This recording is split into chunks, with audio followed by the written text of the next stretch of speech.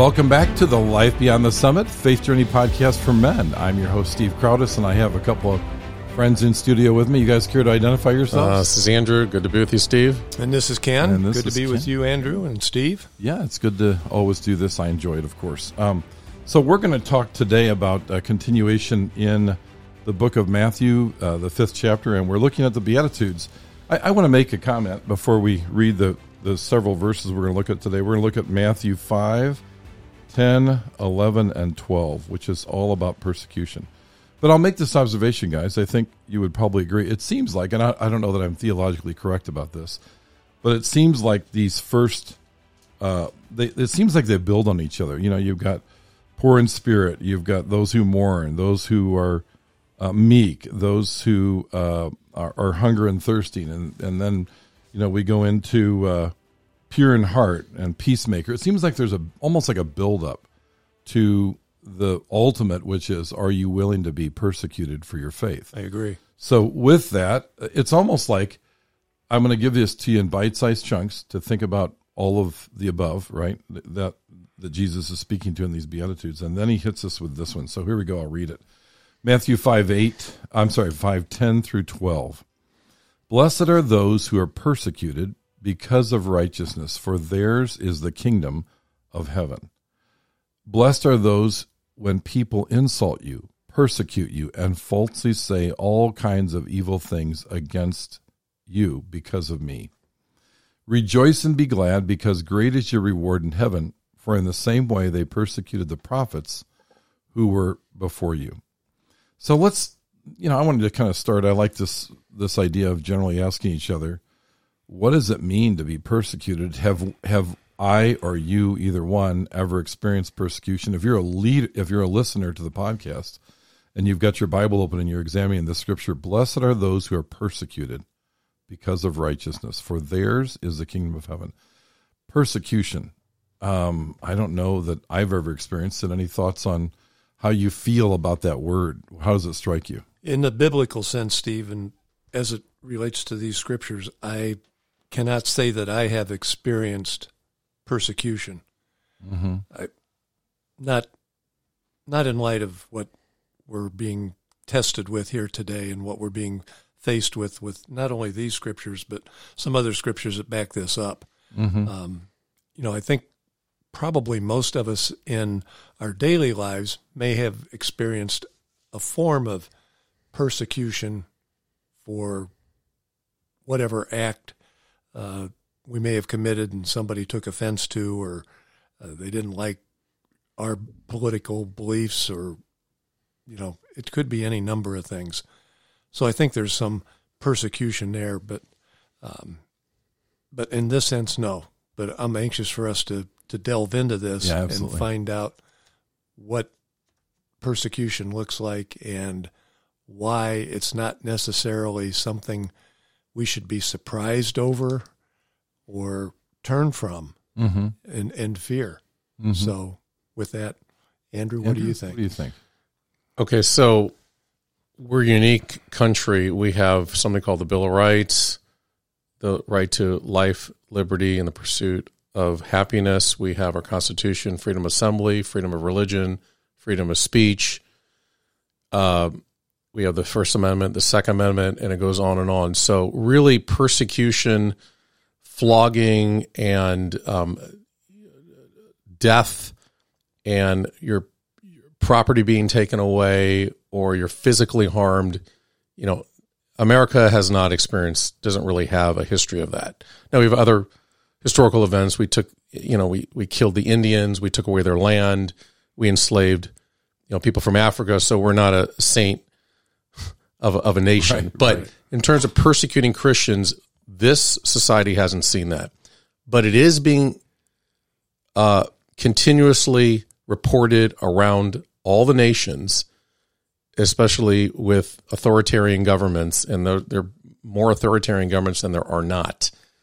Even Western Europe, there's some issues there, but Africa and Indonesia, Asia, China, they've rewritten the Bible.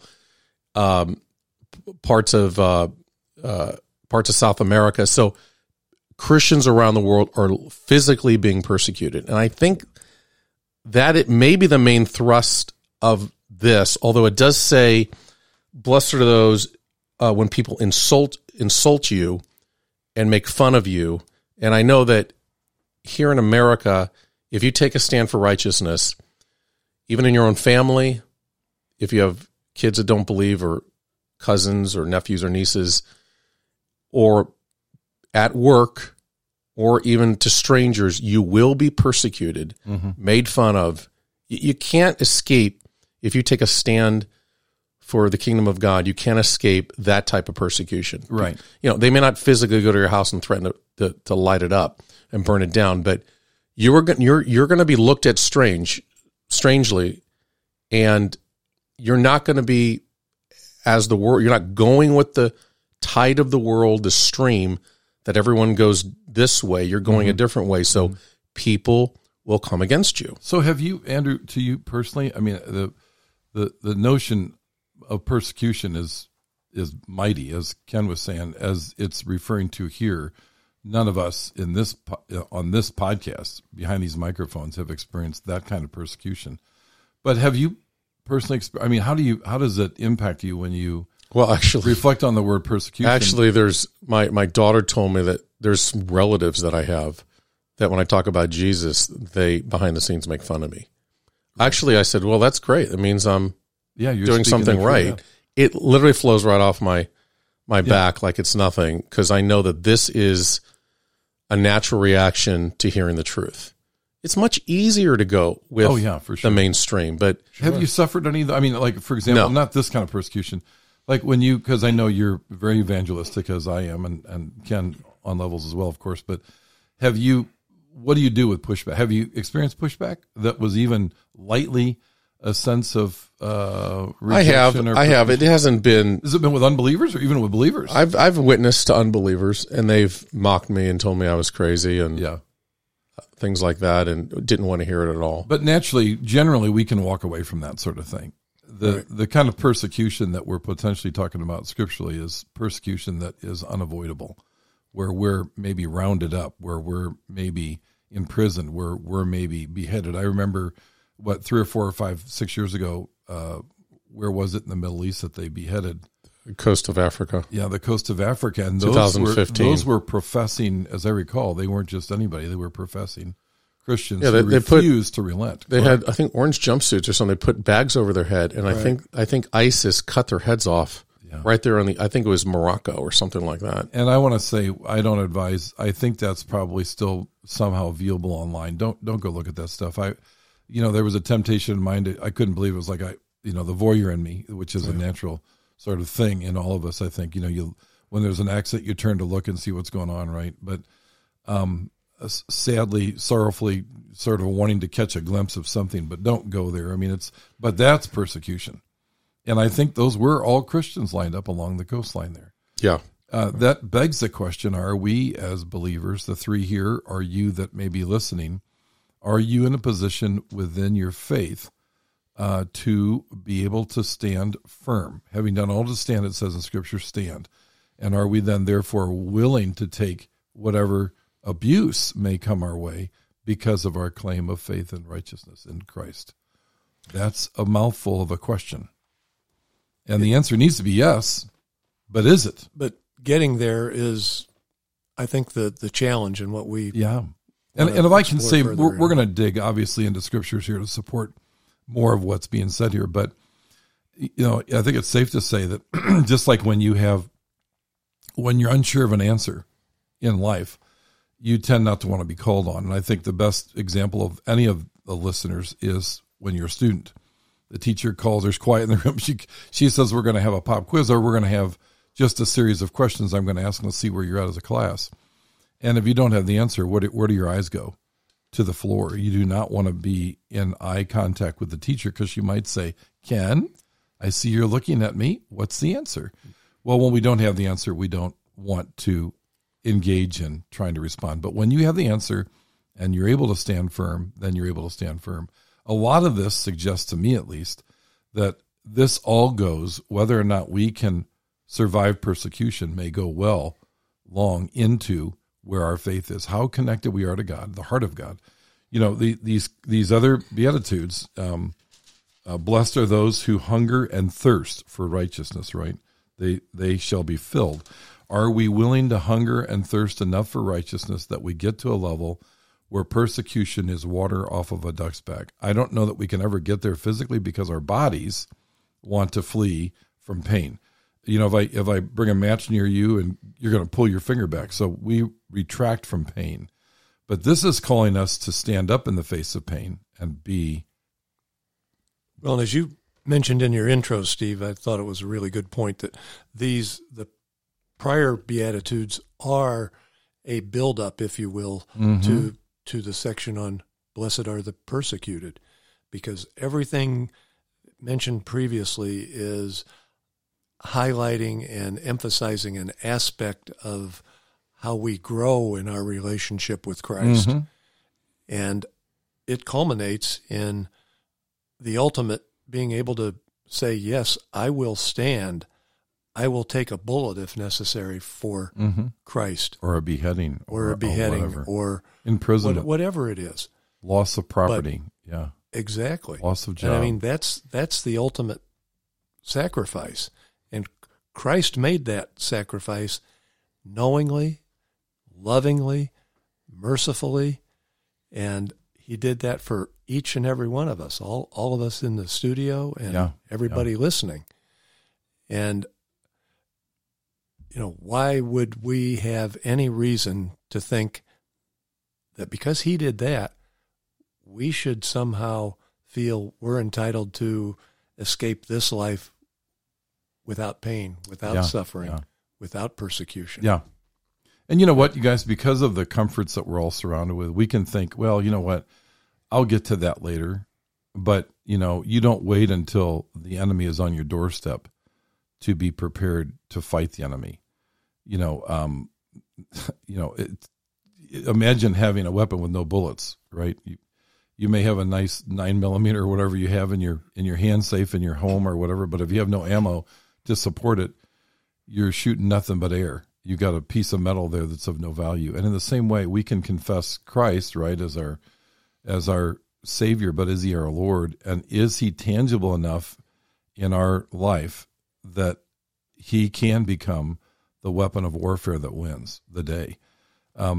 We are, though this isn't a political podcast show, we are in a day and a time and a space in the progression of history that looks pretty ominous. I mean, to your point, Andrew, there are authoritative governments all around the world. We're one of the few bastions of freedom, but it seems to me that the freedom is slipping quickly. And before we got on the podcast, one of you suggested that we were likely heading to a place where those religious freedoms are going to become more and more restrictive. Right. I think the term I used was, Andrew correctly pointed out that our Constitution guarantees us freedom of religion.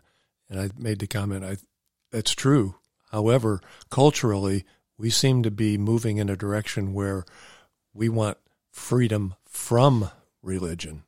We want all vestiges of Christ and God removed from the public square, from our schools. And,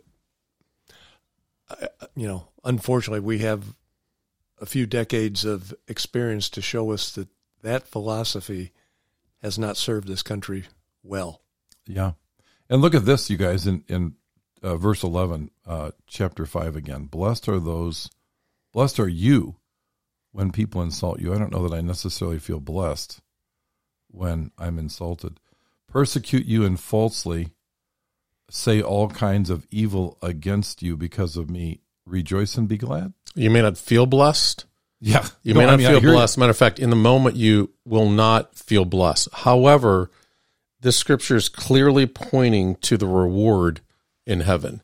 So if they insult you, persecute you, flog you, burn down your house, God forbid, if in all of those circumstances, we are blessed. Yeah. We're looking, because we know we're looking after this world to a better world where we will be. Yes. Yeah. It actually, in this scripture, it goes out of the way to say you will be rewarded great is your reward in heaven. Mm-hmm. So I don't know how many things it points to in the Beatitudes regarding the reward in heaven, but this stands out. Well, obviously, they're all rewards in heaven. I shouldn't say it that way. But if you're persecuted in this world, you may not, it's not fun, but great is your reward in heaven. Yeah, that is the tag. Exactly. And whatever we experience here is temporary.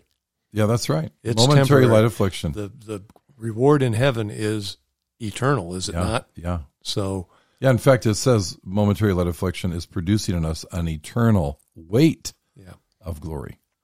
So that's a very strong promise. And yeah, very good, obviously, to your point, Andrew. Rejoice and be glad. No, we don't, but we will because it's in heaven that we ultimately look.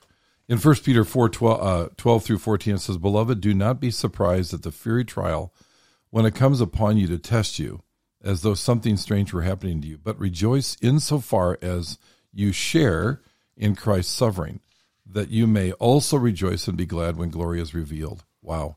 If you are insulted for the name of Christ, you are blessed because the Spirit of glory and of God rest upon you. Holy cow, that is a mouthful.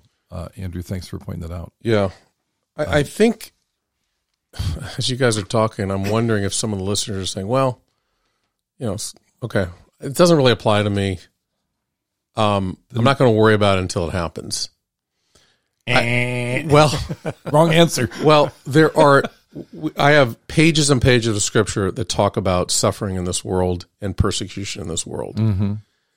And, just as the antidote to that thought, I would say to the people who are thinking that way, you don't really look at it that way. You look at it in this light. Ready? The Lord is asking us to be courageous for the sake of the gospel. He's calling us also to summon up the courage that God has given us and the strength to walk righteously. And that means both in deed and in word. Okay? So in your life, if it has been transformed, the evidence of that is standing up to evil and also preaching the gospel. We have to stand up for what is wrong in this world. We know that's the thing, like homosexuality and transgenderism and evil things that come down from our state governments and from our local governments and from our federal governments. Mm-hmm. And we have to correct people if they'll allow us to speak into their lives. And sometimes they will and sometimes they won't. I try to be vocal about what I believe because I believe it's in the Word.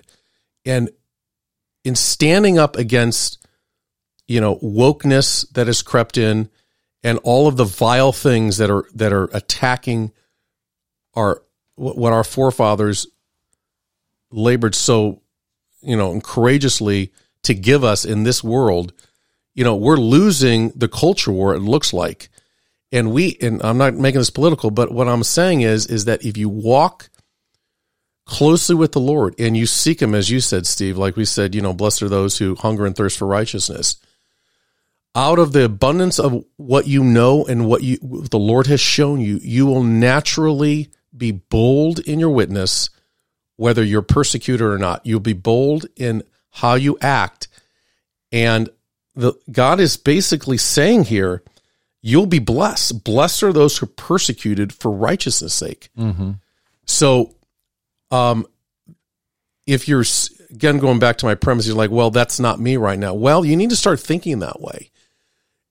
You need to say, well, is my faith built up enough on a daily basis? And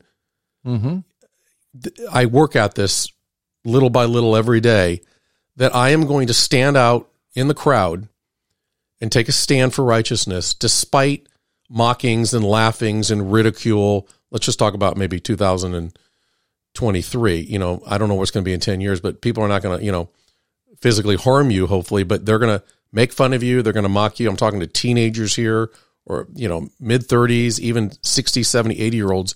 Stand up. Jesus stood up for us. They mocked Him on the cross.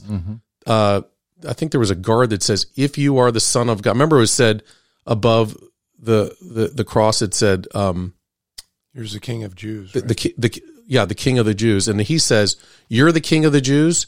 Save yourself now. Get down off that cross. Mm-hmm. So they mocked him to the end. He was persecuted to death. Mm-hmm. And he's calling us to, maybe not to be, crucified, but stand up for the gospel, for righteousness' sake. For great is your reward in heaven. Mm-hmm. Mm. And just to follow on to what you just said, Andrew, Matthew 5:44 says, "But I say to you, love your enemies and pray for those who persecute you." And Christ did exactly that in that moment. Yeah. He said, "Father, forgive them, for they know not what they do." Wow. So in that,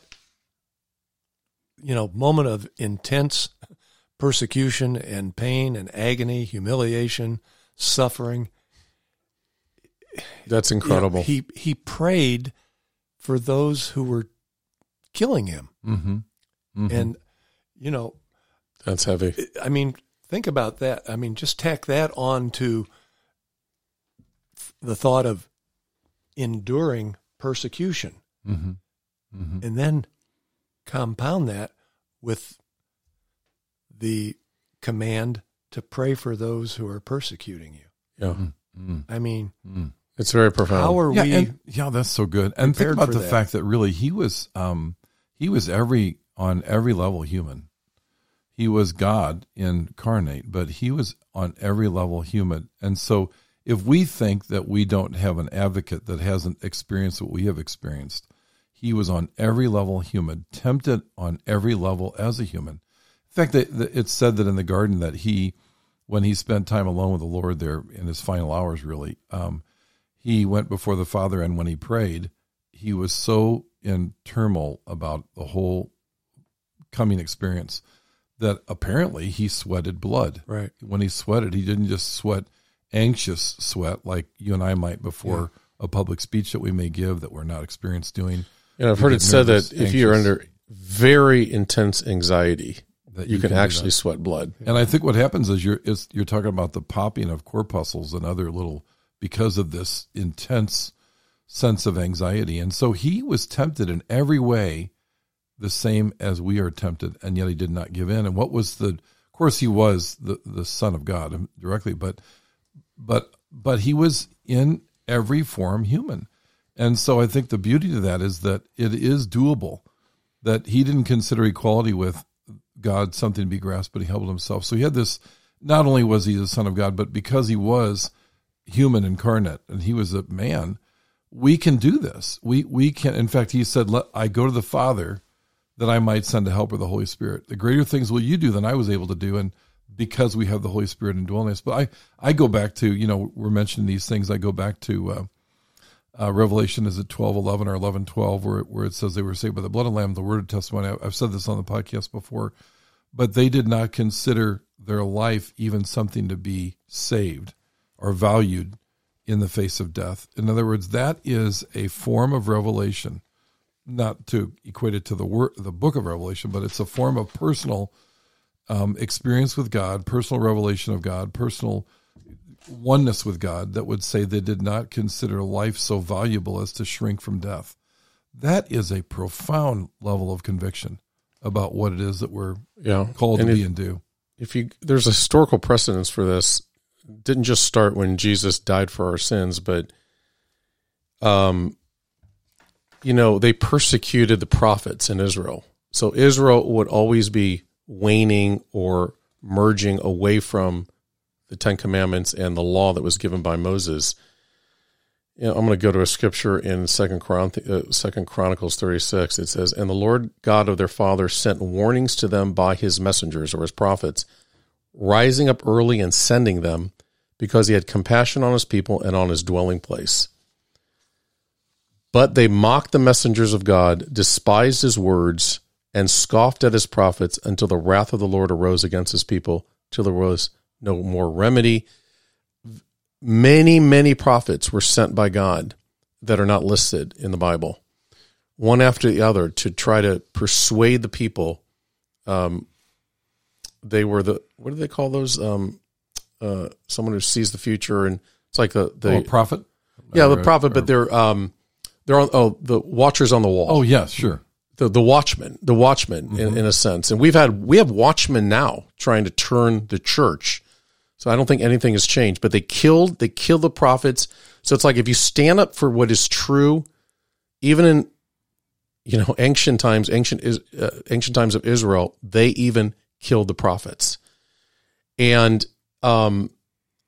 so again, in this life, we have Jesus, who, Ken, you said was our ultimate, who bridged the gap for our sins by having to go to the cross and standing up for all that he did, even praying for his enemies. And he's asking us to pick up the same mantle and to be willing to do whatever it takes, according to his will, even to give your life. And now, I can't tell you, in 10 or 20, 30 years, I don't know what, I was talking to Ken Steve before the podcast, the world is becoming one again, like the Tower of Babel was back in Genesis. Not a good one, but one. And whatever the world believes, it's because of social media and the internet, everyone is good. All the political people in all the countries are going to be adopting a form of thought, of a kind of the same culture, the same sort of religion, what they practice, and it will go against the kingdom of God, clearly. So I don't know how when it's already starting to turn, but in this life, I'm only 56. I don't know if I'll see it, but clearly it's coming, and it's coming quickly, and it's accelerating. So you're going to have, we're going to be confronted with evil. We're going to be confronted at the gates of our house and at our schools with evil and our government. And we have got to be courageous in the Lord and be willing. He's asking us to lay down our life for the sake of the gospel. And Andrew, to that point, how do we prepare for that? The way we prepare, at least one of the ways, is we stay in God's word. And we gird ourselves with the truth that he has provided us. An example just kind of popped into my mind that, I think all of us have tried to take some steps to prepare for retirement. And one of those steps is setting aside some funds or some income to prepare for that day. Yes, sir. If we don't do that, and we hit age 70 and we have nothing set aside, I think our retirement years are going to look rather bleak, are they not? And, we have a decision to make now that affects retirement. We have a decision to make now that affects our ability to choose how we're going to stand in the face of persecution. And bit by bit, day by day, week by week, and month by month, as we stay in the Word, we're preparing ourselves to meet that challenge and to be able to withstand the persecution that is no doubt looming out there. But to just say, well, I'll make that decision if and when it happens, I don't think is a wise strategy. Yeah. It's funny. I think you'll find few Christians that wouldn't agree with this statement. I think probably really no Christian that would agree with this statement. But we tend to live in the now, right now, and whatever is the most comfortable to us. So we demonstrate our lack of faith when we trust in the things and the wisdom of this world. The interesting thing about a relationship with Christ is everything about it is upside down from the way we're trained in the natural. In the natural, it's all about, I've said this before because Pastor Ron Tucker said it years ago, and it may not have been original to him, but the world says, get what you can what you get, and sit on the can. It's really a very self-focused motivation. It's all about what fiefdom, what kingdom, what monarchy can I have in this space and time. And all of it is about getting the advantage over the other, whoever the other may be, our neighbor, our coworker, or whatever it is, right? It's all about climb the ladder, the fastest and the most furious, step on as many fingers, toes, elbows, and backs that you have to in order to get to the top. Look a guy in the face, have lunch with him, and then stab him to get ahead. I mean, that's kind of what we do in the world, right? I'm not exaggerating. But the fact of the matter is, for you and I as believers, our hope and our faith and our trust have to be in the eternal. And, you know, I've said this on the podcast before. If you look at life and eternity as investments, and I tell you that one's good for 80 years, the other's eternal, which would you rather put your invested funds in? And the obvious answer is the eternal. If I tell you about a company that's sure to go out of business in 80 years, and you want to use that as retirement, that 80-year-old business that in 80 years is no good, you're going to invest in the company that's guaranteed eternal. And that's what we're talking about here. It's this notion, from my perspective, of digging in to that which doesn't feel like it's immediately profitable, but it has immediate benefit, but greater long-term benefit. You know, just the willingness to live for the Lord and do as even Christ did. You know, he made nothing of this world about himself. He made everything in this world. And remember, he lived for 33 years. So he experienced 33 years of life and living, the depression, the frustrations, all of it, all that comes into this world. And it never got on him because he was called to a higher work. I agree. And, you know, there's a lot of places in John that talks about the fact that you're not of this world. We're not of this world. Yeah. Our lives are not of this world. We're not to consider this world ours. So one that comes to mind is John 15:19. It says, if you were of the world would love you as its own. Mm-hmm. But because you are not of the world, but I chose you out of the world, therefore the world hates you. Yeah. It doesn't say the world will put up with you or that they'll accommodate you. It says that they hate you. So there's something about the word of Jesus Christ, the kingdom of righteousness, the kingdom of God, that, you know, there's a violent reaction to it. And not everyone is going to react that way, but essentially the world, you remember we have an evil one called Lucifer and the devil. The world hates the message of Christ. Mm-hmm. Because remember, we're supposed to we're serving one eternal God. We're watching what we do with our bodies. We're watching what we do with our mouth. And this goes, we're watching about not seeking the pleasures of this world. So for some reason, there's a reaction against the gospel of Jesus Christ. Mm-hmm. And that's just the way it is. You can't get around this. And we're supposed to suffer in this life for preaching the gospel. It does say, blessed are those who suffer for righteousness' sake, for theirs is the kingdom of God. Okay, this is the facts. And isn't that totally counter to what the world would say? Yeah, the world would say, blessed are those who accumulate. Wait a minute. Yeah, well, not only that, but you shouldn't suffer at all in this world. You only have one life. Enjoy it. Holy Toledo, suffering, let alone, I'm not going to suffer. This is counter to, I need to get more money so I don't have to suffer. More things, more comforts. Yeah, it's a real defense mechanism. This is their only answer is accumulation. And but if you ask any one of them, Andrew, really, they'll tell you there's never enough accumulation. No, it's all vanity. It's all vanity and babble. It's psychobabble. But Andrew, you know, you were reading out of John 15:18 says, if the world hates you, know that it hated me first. Mm-hmm. Right. And the Lord is saying Jesus is saying out of all these Beatitudes, blessed. Here it is. This is what blessed is.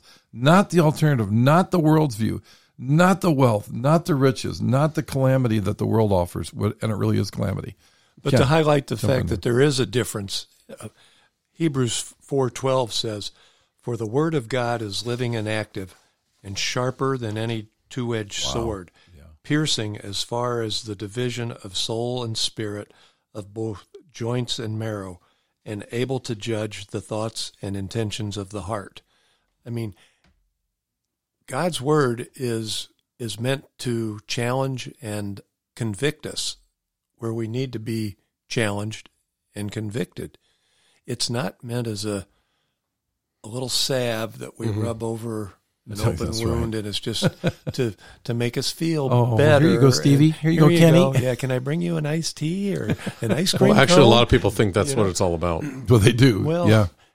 There is the prosperity message. It's about a lot more than that. Oh, yeah. And so, to that point, anybody that looks purely to the gospel to bring some form of comfort, I know many that have been shipwrecked by that message, that this is all supposed to be a easy peasy. Yeah. Usually those churches don't talk about the scripture about persecution. They don't. They don't. They'll talk about, hey, my daddy, I'm familiar with a local pastor, my daddy owns a cattle on 1,000 hills, and those cattle are yours, so they're mine. I mean, come on. I know no one who has not listened to that message and ultimately led to some form of discomfort and disillusion. The gospel is all about, speaks a different message. It does. It's all about laying your life down. No greater love does one man have for another, that he would lay his life down for a friend. And really, we're referring to Jesus Christ, and we're called to emulate that. Now, I know that we all, we can all get our feelings hurt. We can get all that sort of thing going. That's part of the natural dying to the flesh that we have to engage. But really, when we're living selflessly, we are battle ready. And we're armored up, and we live for the Lord, and we live for the confession of our faith, and we live for the promotion and advancement of the kingdom, because we know he who the Son sets free is free indeed. But to your point, I know you want to say something, Andrew. I want to say something real quick. You said, how do we do that? The purest for one being a student, but more than a student, I think the word disciple is such a powerful. A disciple, if you go look up the word in the dictionary, it's a devoted, committed, I'm maybe not saying it entirely right, but I know it'll basically convey this thought. A disciple is somebody who has thoroughly embraced the teaching of another. And there's no greater teacher to follow than that of Jesus Christ and through his word. You'll know the truth, and it will set you free. If you remain in my word, and my word remains in you, then you will know the truth, and it will set you free. We don't usually hear the to that. You'll know the truth and it'll set you free is too simple. And originally when Jesus delivered the Beatitudes and the Sermon on the Mount, his first and primary audience were his disciples. It was, he had thousands that heard the message ultimately, but his intent was to get this instruction into the hearts and minds of the disciples and prepare them for the persecution that they were going to experience. Yep. It wasn't a matter of if they were going to experience it, it was a matter of when it was going to happen, and he wanted to prepare them. And, And what did he call them to do for 3 years? He said, follow me. Follow me. And they sold everything. They dropped whatever they were doing. Exactly. And they followed him. Yeah. Andrew, what were you going to say? Well, I think a part of seeking God is trying to see the Lord through his word. And when you read the word and you study it and you meditate on it, I believe it has this thing that happens to you. It's called sanctification. The meaning of sanctification is, from what I know, it means set apart. So the more you read the word, the more you're set apart from this world. Mm-hmm. So it has a way of, transforming your thoughts and your imagination. And so you don't see things that you used to see in this world. You see things different. You see them from a spiritual aspect. And in that light, as you read the word, you see that we're not of this world. Okay, so I found the scripture in John. We were actually just studying it, you guys, last Thursday. It says, John 17:14, it says, I have given them your word, and the word has hated them, because they are not of this world, even as I am not of this world. Isn't that interesting? How that's good. Yeah. Jesus gave him the words of God Almighty, and the word that he gave them in verse 14 says, I have given them your word, and the world has hated them, It wasn't an easy message. It was a hard message, but if they could accept it, it would transform their life. Because they are not of the world, even as I am not of the world. I do not ask you to take them out of the world, but to keep them from the evil one. They are not of the world, or this world, even as I am not of this world. Sanctify them in the truth. Your word is truth. As you sent me into the world, I also have sent them into the world. Wow. Yeah. Amen. Wow. Yeah. Sanctify them in the truth. So as we, do as we've been preaching on all these podcasts, the word, prayer, meditation, good works, building a good foundation, our heart is sanctified, our mind is sanctified, and then we can clearly see that we're not of this world, and we need to preach the gospel despite the consequences. Now, I really believe that God protects us too. There's angels in this world. He gives us wisdom. Look at all the times that Jesus was it wasn't his time yet. They tried to, murder him. They had plots against him. They wanted the crowd wanted to stone him. And it was recorded in the Gospels that he escaped. He got out of there. So God is on our side. And, I don't think we need to belate that too much, but, if you look Psalm 91, he protects us from evil, and he keeps us and he preserves us from this generation, which is in the Psalms. But in general, we have to do, even if God calls us, we got to do what we got to do. Yeah. I think that's interesting. I'm glad you brought that up about he does protect us, but sometimes his protection is simply the eternal promise. In other words, some people die, some people are martyred. That's true. And there are many, as you've stated, Andrew, and there are many today that people pray for them and they escape, as it were, from whatever it is that they're at risk of being exposed to. But others, move along. And the greatest protection is that we're protected, we're assured, we're guaranteed eternal life. Yeah, let me say one thing. I want to make a distinction here. If you go to Psalm 91, it says, it's basically the scripture on that God will. It says, he shall. I know the scripture by heart, but it goes on and on about how the Lord will rescue you and deliver you from pestilence, from floods, from the sword, from war. Only with your eyes shall you see the recompense of the wicked; it shall come not near you. Psalm 91 is all about how God will save you from every type of destruction or disaster. That's different than persecution. So we can believe on one hand, that if a terrible tornado is headed towards St. Louis, that storm, if we pray and we believe that storm will not rip your house off its foundation, or if there's floods that it will not sweep you away, or if another coronavirus comes that's more deadly, we can believe in Psalm 91, and there's scriptures that God we can hold on and believe, and that's all we can do. But that's different than being persecuted for standing up for what is righteous. Yeah. Right. Yeah, the subtitle of Psalm 91, Andrew, is Security of the One Who Trusts in the Lord. That's exactly right. It beautifully summarizes all that you said there and everything. And in the Psalms, perhaps a more well-known verse, the 23rd Psalm, verse 4, even though I walk through the valley of the shadow of death, I will fear no evil, for you are with me, your rod and your staff, they comfort me. Amen. Yeah, even in the face of death. Yeah. That really is the ultimate scripture verse for that sort of thing. We are under, lots of potential onslaught of persecution coming forward. And, as believers, we have to be ready. Listen to this in Acts 14:22. It says, strengthening the souls of the disciples, encouraging them to continue in the faith, and saying that through many tribulations, in other words, it says we must enter the kingdom of God, but we will experience many tribulations. So this is a really interesting topic as we begin to wind down on this. Wow.